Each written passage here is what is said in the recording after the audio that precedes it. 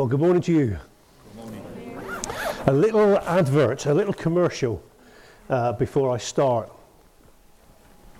I've been going out to Uganda for the last couple of years to teach pastors there with a school of ministry.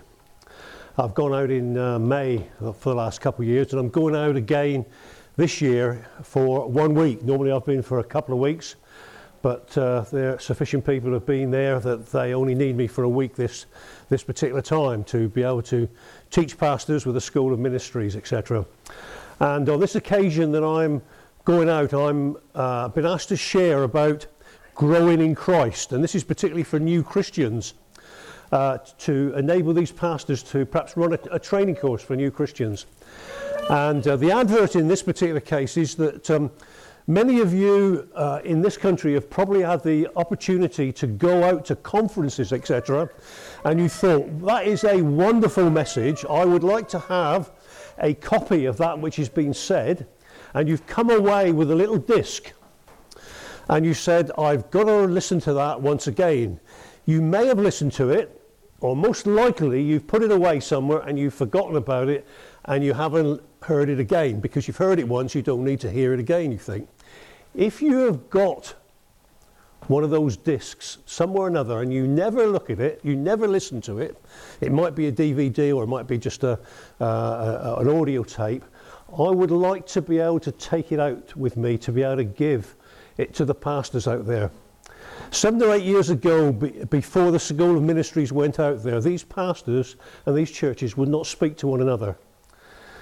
They would feel that if they got anywhere near any other church, their members would go to that church and they would lose them, and so their income would be there. They wouldn't speak to one another. And since School of Ministries have been there, the last 7 or 8 years particularly, the pastors have been working together, and last year after I left, they set up a resource centre which they want to use so that everybody can use this resource centre. They want to build it up and have a place that people can come, pastors can, and use the resources there. Particularly they've got a loudspeaker and a generator and things like that. And I'm hoping this year that the church will give me a little gift to take out as part of our love gift to this particular group over there. They call it, wonderful name, I think they call it Gospel Revolution International. You know what Africans are like, is the sort of the titles they have. But it's a resource centre there, and I would like to be able to take out a little gift for them so they can have a computer to be able to use. They're doing counselling, open to do counselling there. They're open to do ministry and outreach and onto the streets, evangelism, etc. They want to use it as a place that can be used as a research centre. They would like a computer, and I'm hoping that we can send a little gift out which will be used towards a computer. And these discs that you might have got somewhere, I could take them out and they might be able to use them. Many of them there don't speak English, but there are people out there pastors out there who can understand English. They have difficulty understanding my accent at times. They say, Dave, I cannot translate for you because of your accent. Someone else would do it. But it will be useful. So if you've got anything like that, bring it along and give it to me next week. Next Sunday will be my last Sunday here before I go out. I go out at the beginning of May. Is that clear? These little MP3, I think, the players or something like that, I think, little disc anyway. If you've got anything like that, I can put in my suitcase and take out. I haven't got as many notes as usual, because I usually take about 3 kilograms of student notes out there, because I'm only doing 1 week, so I can take out some of these little discs if you can bring them to me next week. That's the commercial. What does God want to say to us this morning?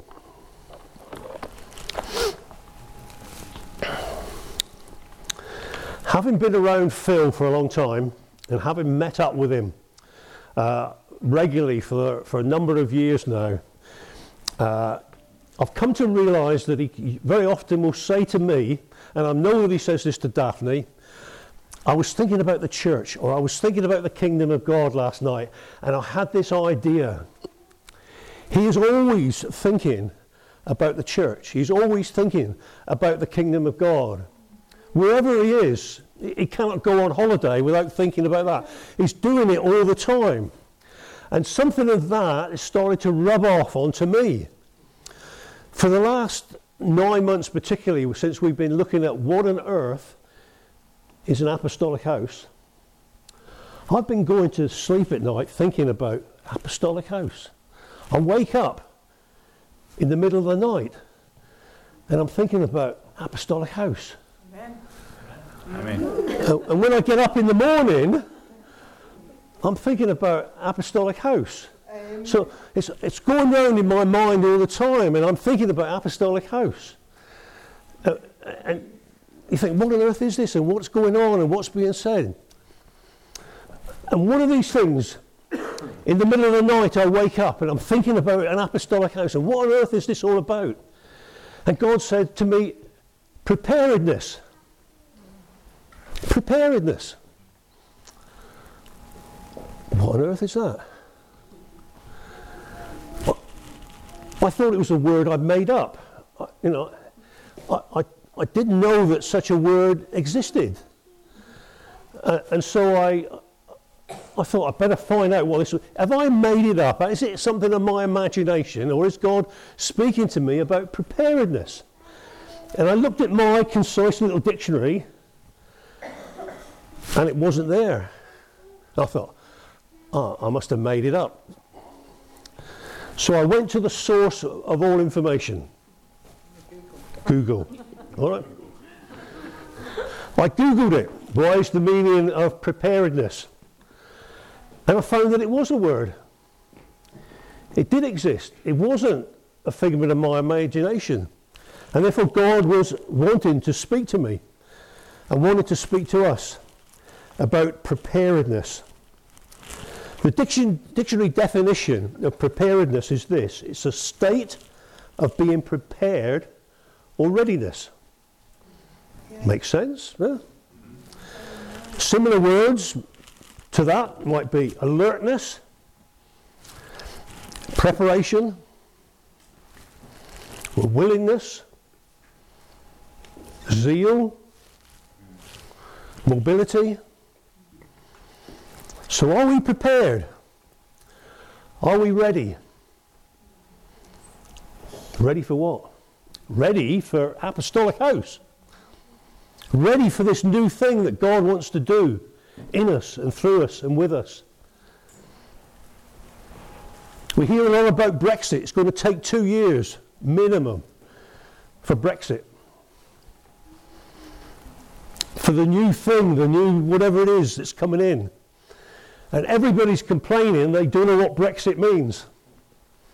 But whatever it is, it's going to be there. And we're going to have 2 years to prepare us for it. It might well take longer than that. What is the new thing that God is doing? God is saying he's doing a new thing. Are we prepared? Are we being prepared for this new thing? Phil and Daphne are going on. They're moving on to the new thing with them. God is wanting to prepare us for the new thing that he has for us. And we might not have a lot of time. The months are going by. Are we prepared? Are we ready? And so I'm encouraging you to think about how prepared are you? How prepared am I for this new thing that God wants to do? How prepared are we for this apostolic house? You see, when Jesus came upon the earth as a baby, not many people were prepared for him. If you read the Gospels, you think there were only a few people. There was Simeon, and there was Anna, the prophetess. And when Jesus was presented at the temple, they were the ones that were ready. They were expecting the Messiah. And when Jesus came, they realized and recognized that this was it. This was the one they'd been waiting for. The religious people like you and I perhaps, were expecting something completely different. They were not ready for the arrival of Jesus. The religious people were expecting something else. And like many of us today, they need to change their thinking. And we need to change our thinking as well. John the Baptist was sent. What was his message? He was sent to prepare the people for the arrival of Jesus. He announced Jesus is coming. And he was preparing the people to receive him. It says in Mark 1 verse 2, he says, I will send my messenger ahead of you, one who will prepare your way.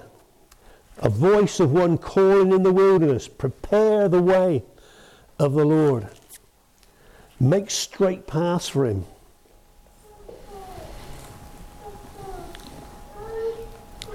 Over recent months, God has been speaking to us through the prophet Isaiah about preparing a highway in the wilderness, preparing a highway for the return of Jesus, for Jesus to come in a wilderness, in the desert places, for God to return to this land, to return to this land.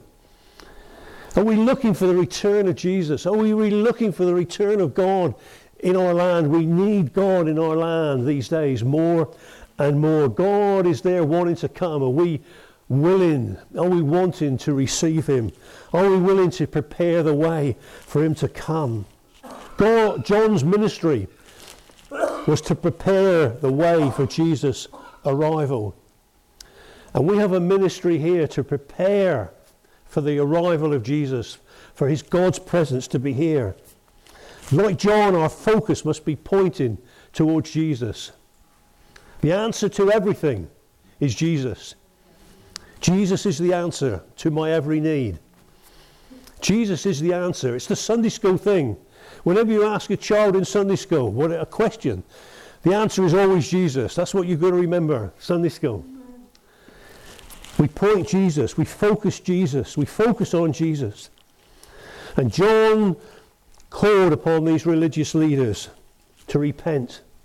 That was his message to the people at the time, to repent. And the Greek word used here is metanoia. It means to change your mind. It's not saying sorry. You remember your children when they're growing up, they do something wrong, and you say to them, say sorry. Sorry. They say sorry, but they don't really mean it, do they? You know they don't mean it because they haven't changed their mind. It's not doing something or saying something or other. There's a change of mind. There's a change of attitude. And we need to have that change in mind. God's calling us to repent, and that means to change our mind. And God's talking to us about changing our minds, transforming our minds so that we think the same way as Jesus does. Be transformed. Have your minds renewed. God's been saying to this over and over these last few months. And with John called for action. It wasn't just words only. It needed an ethical change, not mere lip service. This change that God wants to do in us, we're not going to give it just lip service and say, oh, we'll put a coat of paint over something and that's it. This is radical change. And we need to prepare ourselves. If God's building an apostolic house amongst us, then the foundations need to be done. You'll see that in the building work at the centre. That will be pictorial. The building work needs foundations. And you'll see the foundations, the bit that's underground, the bit that's not seen. It's not the stuff that's out on the top that's important so much. The foundations are there. We did an extension in our house so many years ago. And the extension and the foundations for the extensions were much, much deeper than the foundations for the house. I think the foundations for the house are probably a couple of feet. It was 5 or 6 feet that I had to put in. We had to put in for this extension. It was only a 1 floor extension compared with 2 floors and a roof for the rest of the house. The foundations are important. We need to get rid of our wrong ideas of who Jesus is and have our minds constantly renewed by the Holy Spirit. This is transformation. This is metamorphosis. I've said this to you before. This is a complete change and we need to be ready. Are you ready? Are you getting ready? Are you getting prepared for this complete change that God wants to do with us? So what does it mean to prepare the way?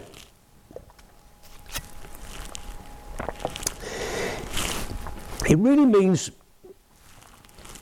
creating a favourable environment, or make it easy for God to come to us and operate in our lives. Create a good environment, or the right environment, an easy way so that God can come and operate and live in our lives. We don't want to make it difficult for God to do what he wants to do. And apparently John the Baptist was creating a favourable environment and making it easy for Jesus to enter in and to operate in the lives of the people. That was his mission. He was preparing things for Jesus to come and to operate. He preached repentance of sins. He baptized people for the remission of their sins. He was getting people ready for Jesus' arrival by getting them to turn from their sins and repent. This change of mind, change of thinking coming in. And we need to repent of our sins and turn from them and receive forgiveness. That's what 1 John 1 and verse 9 is about. Confessing our sins, turning from them, repenting, changing our mind, changing our thinking, so that we prepare the way for Jesus to operate in our lives.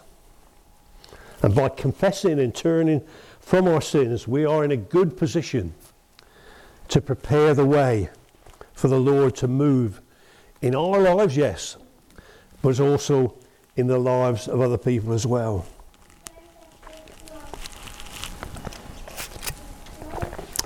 How do we do that? How do we do that? Well, one of the things that I want to encourage you to do in these days that lie ahead of us, and to some extent, time is running short. I encourage you to start practicing the one another's. Look up those verses in Scripture which talk about one another. One another. Turn with me to Ephesians 4, and perhaps we can put it up on the screen. You might also like to look in your version of Ephesians 4, because this is what God's been saying to us. We've been looking at this passage quite a lot.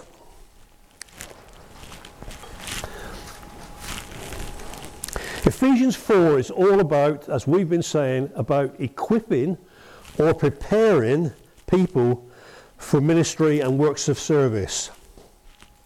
Verse 12. I don't know what it says in your version.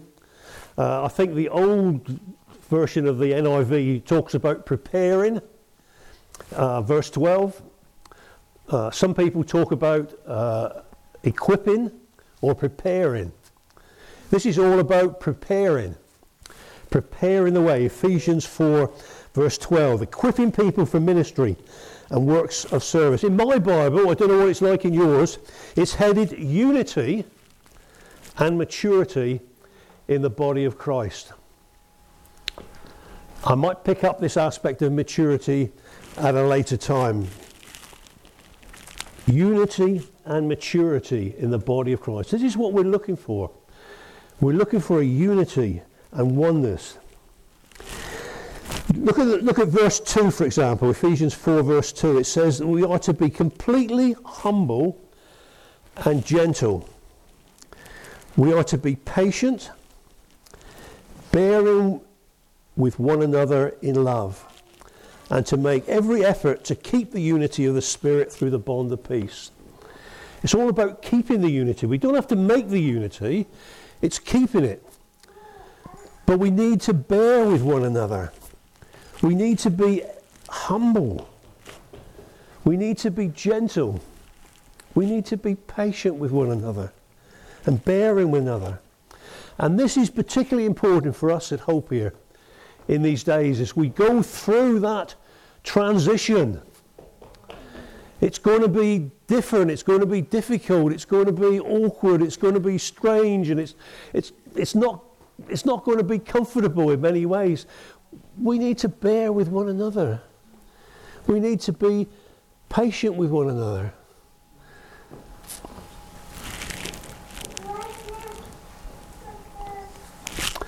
We need to be like Jesus as we treat one another. What would Jesus do? What would Jesus do in some of these circumstances? There are going to be things that are really going to annoy you. People will do things, people will say things, and you'll get upset. You'll get upset with me, that's for certain. We need thick skins in these days, but we need to be patient. We need to bear with one another. We need to practice the one another's. So start practicing the one another's in these days.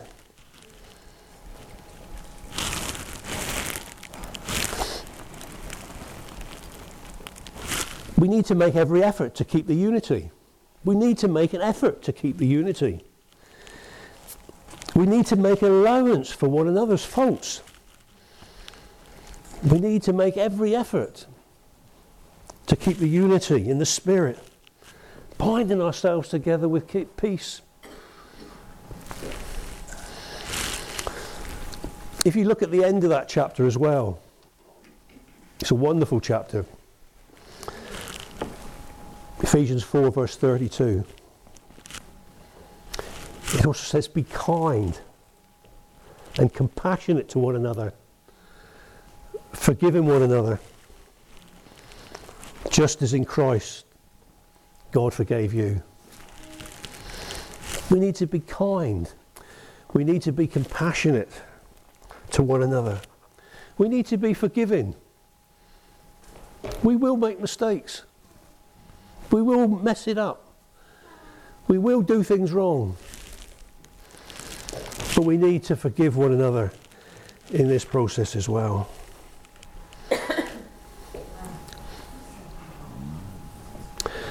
If you look at the early church and you look at those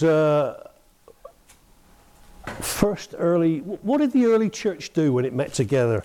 Acts 2 and verse 42 and 46. If you want to know what a church should look like, it's a good place to start there. They met together, didn't they? They met together. That was one of the things that they did. There was a coming together. They just loved being together with one another. They loved being with the apostles. They just loved being with other Christians. It would seem that they couldn't help themselves, but they were being with one another. They were there all the time. It says every day they were doing this. Some of us, struggle to come here at a church, to come together here once or twice a month. But the early church were meeting together every day. That's a good start. Let's meet together. We might not be able to do it every day. Once a week would be wonderful. But during the week as well. Or don't you like other people? The early church just loved being with the apostles. They loved being with the other Christians. They wanted to spend all their time with other people. What about you? Can't wait to get away. 1 o'clock, I've had my tea, I'm off.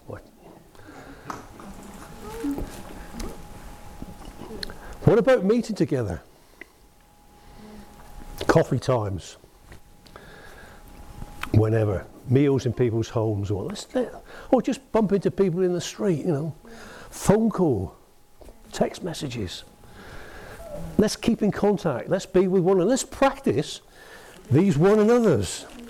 You see, if you read the scriptures, it would seem that after a while, this early enthusiasm for meeting with one another had worn off a little bit. And the apostles, Paul in particular had to remind the early churches in his letters to the early churches. He said, don't forsake the meeting together, the gathering together of the people. They were not meeting together again. They were having a Sunday off. They were having 2 Sundays off, perhaps. And he says, don't forsake. I've said this to you. I think there are only 2 instructions. I personally feel there are only 2 instructions about church. You meet together, and you all have a part to contribute. That's it. You meet together, and you contribute together. But Paul had to remind the church not to neglect their commitment to gather together, but to look for ways. Look for ways that we can encourage people. Look for ways that we can spur people on. Look for ways we can bless people. Look for ways we can build one another up. Look at the one another's in the Bible and start practicing the one another's. And if they apply to the early church, it applies to us. 1 Thessalonians 5 and verse 11 encourages the church there to look for ways which we can encourage and build one another up. Do you look for ways which you can encourage people and build them up?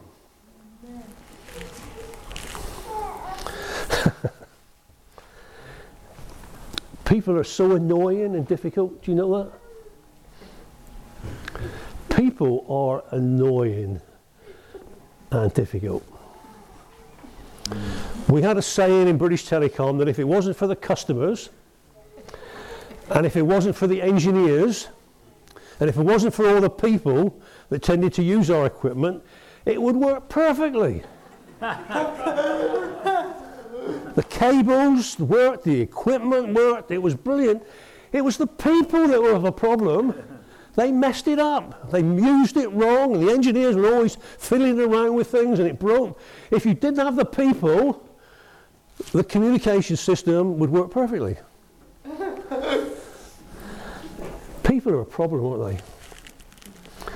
They're so difficult. They're so annoying. And you know what? We're right, and everybody else is wrong. The trouble is that they say the same thing about you. It's always the other person that's the problem. I'm right, someone else is wrong. You know when they march, or the soldiers march, and you suddenly find there's one person out of step? Well, that soldier's mum thinks that their son, daughter, that they're in step and everybody else is wrong. People are so annoying. They're so trying, aren't they? You know, that's why we need the fruit of the Spirit. Amen. We particularly need long-suffering. We need to be long-suffering, don't we? We need to have a gentleness about us. We need to have goodness. Because we're having to deal with difficult people. People like you and I. People who drive us up the bend. Drive us completely mad. People who are so annoying.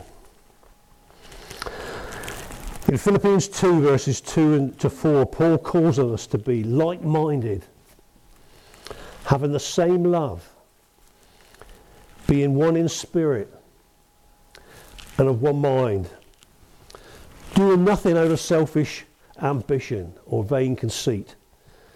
Rather, in humility, value others above yourselves, not looking to your own interest, but each of you to the interest of the others.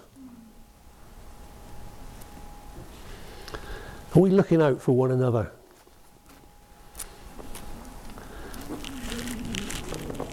You see, one of the key ingredients for us here at Hope and as church is that we're family. We're family together. And in family, there's a special bond, or there should be, in healthy families. My sister and I, we might fight like mad, but we will look after one another.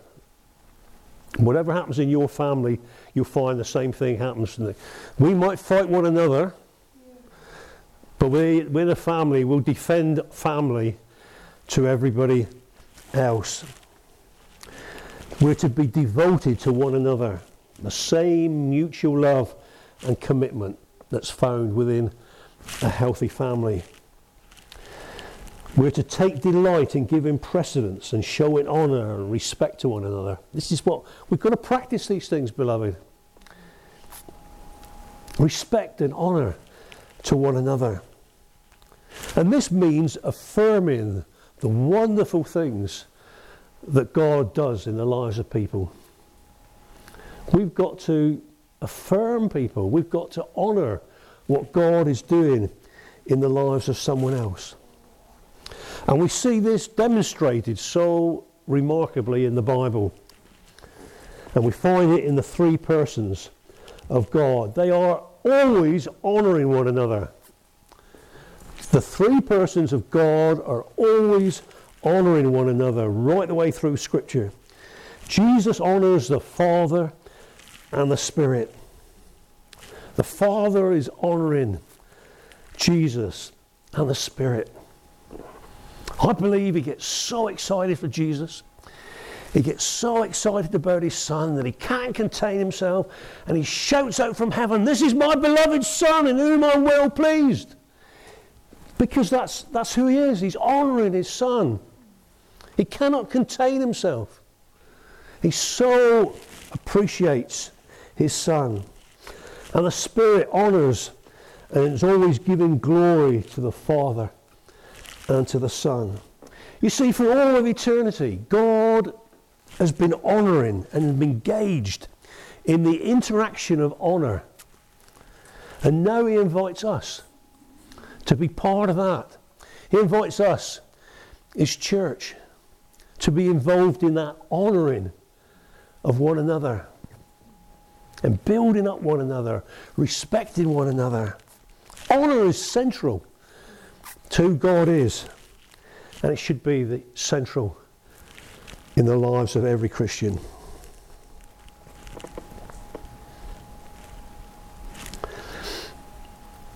It's about how we think.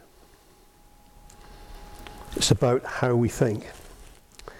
God's been speaking to us, as I said to you before, about us needing to have our minds renewed so that we're able to test and approve God's good, pleasing and perfect will.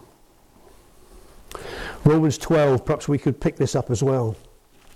Romans 12 verse 2, "Do not conform to the pattern of this world, but be transformed, metamorphosed, completely changed by the renewing of your mind, that you will be able to test and approve what God's will is, his good, pleasing and perfect will."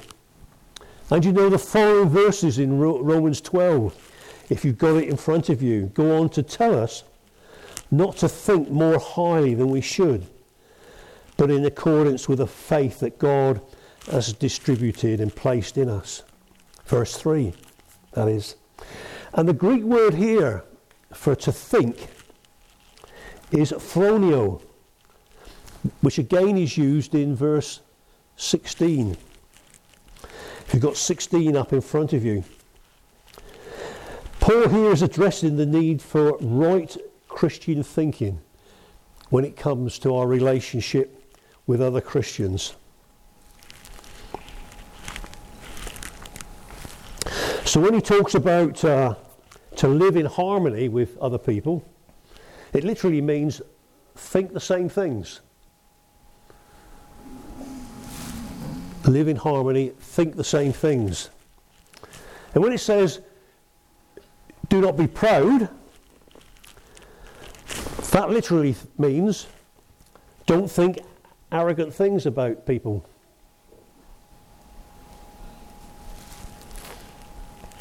And then when it says, do not be conceited, it means don't think you know it all. It's all about thinking. We need to have our minds transformed and changed so we think differently. We need to be prepared to change our thinking. We need to think the same way as God thinks. And that's part of our preparation in these days, so that we're thinking the same way that God thinks.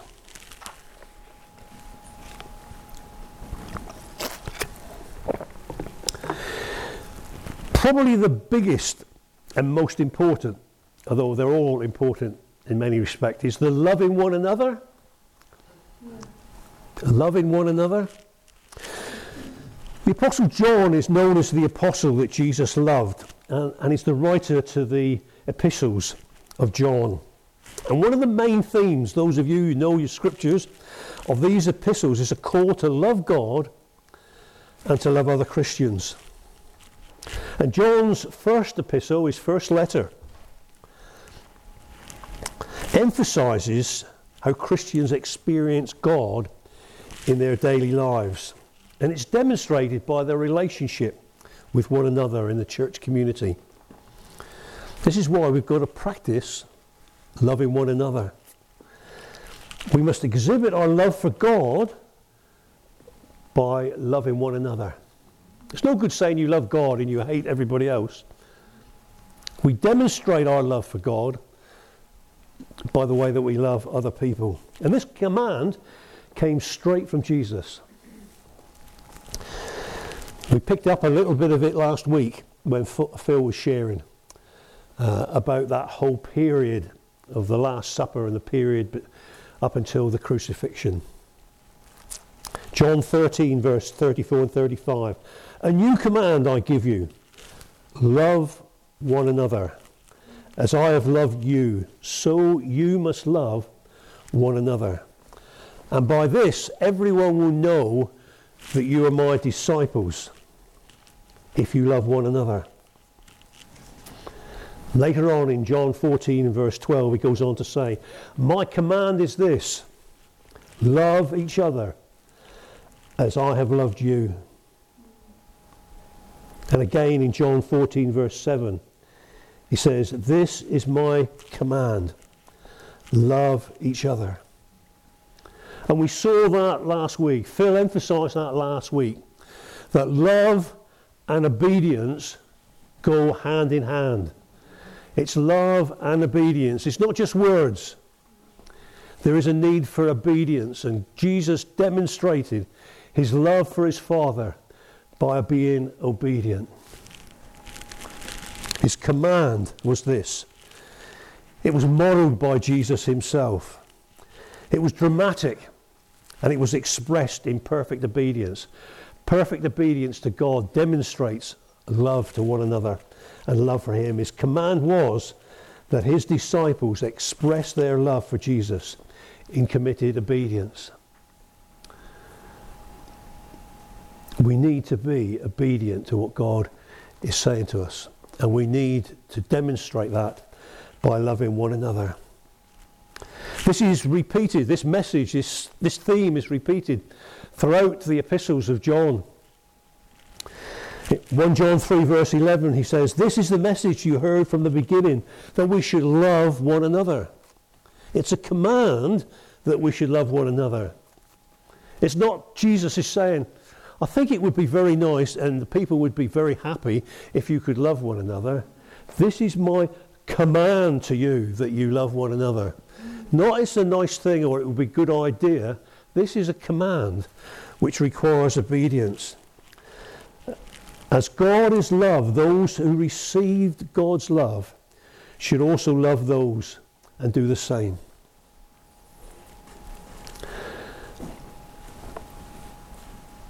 But a few weeks ago we also looked at that great passage in Ephesians 3 about knowing God's love. Ephesians 3 verse 16. Paul prayed to the church at Ephesus that they may be strengthened with power through the Holy Spirit to know the love of God. The height, the depth, the breadth, the length, everything. If we don't experience it through the power of the Holy Spirit, this love would blow us away. God's love is so big and vast and wonderful that if we really experienced it, we would just be blown away by it. We need to be empowered by the Spirit of God. Without this power, without God's Spirit in us, we would be unable to receive or to know or to understand the whole love and the knowledge of it. How wide and deep, high and long is the love of God. It would shatter us. It would shatter us. If we saw the glory of God, if the Moses and the people on the Mount of Transfiguration, or not on the Mount of Transfiguration, but when he went up to receive the Ten Commandments, the revelation there was such that they had to be holy to go up. The people couldn't go up, in fact. Not all of them, only Moses could go up. Because there was such a holiness there about it, there was such a power there, the glory and magnificence of God, that it would have killed them. They heard God's voice and they were still alive. And the same thing would happen to us if we experienced fully the love of God. Without the power of the Holy Spirit in us, it would shatter us completely. We wouldn't be able to contain it. We need to be strengthened by the Holy Spirit in order to get just a glimmering knowledge of this glory. And as this love flows through us to each other, it becomes evident that we love God. We show our love for God by loving one another. And it's apparent in 2 John, in the second epistle of John, 1 verse 5, that John needed to write and to remind his readers of their need to love one another. And in the same way, we have to have that reminder that we too need to love one another today. You see, as Christians, we are commanded not to owe anything to anybody apart from love. We owe nothing to anybody except for our obligation to love one another. And believers are called to love all those they encounter, and particularly to love each believer they come in contact with. You see, this is the great command. If there was only one command, if we only did one thing, if we're only able to do one thing, the great command, it's this. Jesus says to love God with all your heart and your soul and your strength and your mind. Love God completely and love your neighbour as yourself. If we're to grasp one thing, if we are to obey one thing, if one thing was really important, it's the great command. To love God utterly and to love one another. And the reason for this, Jesus explains it. Matthew 22 verse 40. All the law, all the prophets hang on these 2 commandments. That's what the Bible is all about, to some extent. What is the Bible about? It's all about loving God completely and loving one another. And so if we did this, then that would be a start. We would have covered most of the commands, we would have covered most of the Bible, if not all of it. Love one another.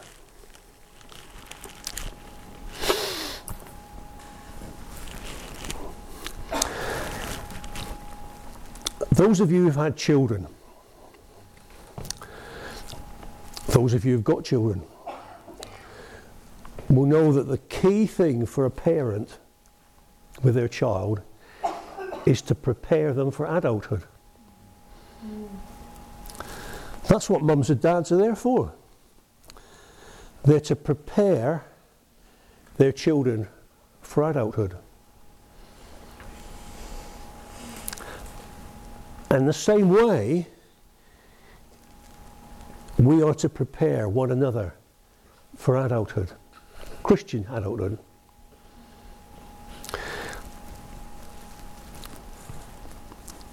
You can imagine that one of the most terrible things, one of the most saddest things, shall we say, in the world today is when you see a person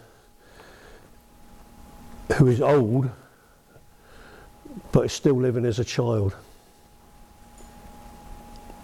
It's very sad, isn't it? A baby you can expect to live in nappies and make tantrums and do strange things and spill their food all over the place. But when you see a grown-up doing that, whether they're in their 20s or 30s or 50s or 60s, it's very sad. Some of them can't help it. But you don't want your children to grow up and to remain as babies. You want them to grow up into adulthood. You want them to be able to live their lives as adults rather than having to look after them all the time, to feed them, to give them clothes, to care for them all the time. That you want them to be able to look after themselves. And it's difficult. It's difficult for us parents to do that. Phil and Daphne's Joel and my son Steve both left in August, at the end of August last year. Left home, went to the other side of the world. Joel went to Hong Kong, my Steve went to California. We've been training them to leave home, but it was hard. Daphne and Phil, Daphne particularly, it's hard letting Joel go to the other side of the world. As you heard the other week, she cried when she met him and cried when she had to say goodbye to him. We found it difficult. We've been trying to get rid of Steve out of our home for about 20 years now, in the nicest possible way. But we didn't expect him to go to the other side of America, thousands of miles away. But in some sense, that's what we were training him to be. We were preparing for him to leave and to have his own home and to do his own, to look after himself, to do what adults do, to grow up. And that's what we need to do with you. We don't want you to be babies. We don't want you to be children. We want you to grow up. We want to prepare you for Christian adulthood. The writer to the Hebrews is to admonish his readers. He writes to them. He says, in fact, though by this time you ought to be teachers, you need milk, not solid food. Anyone who lives on milk, being still an infant. Are we still infants? Are we still babies? Do we come here on a Sunday, sit here, we sit down, we open our mouths, and we have a bottle put into our mouths?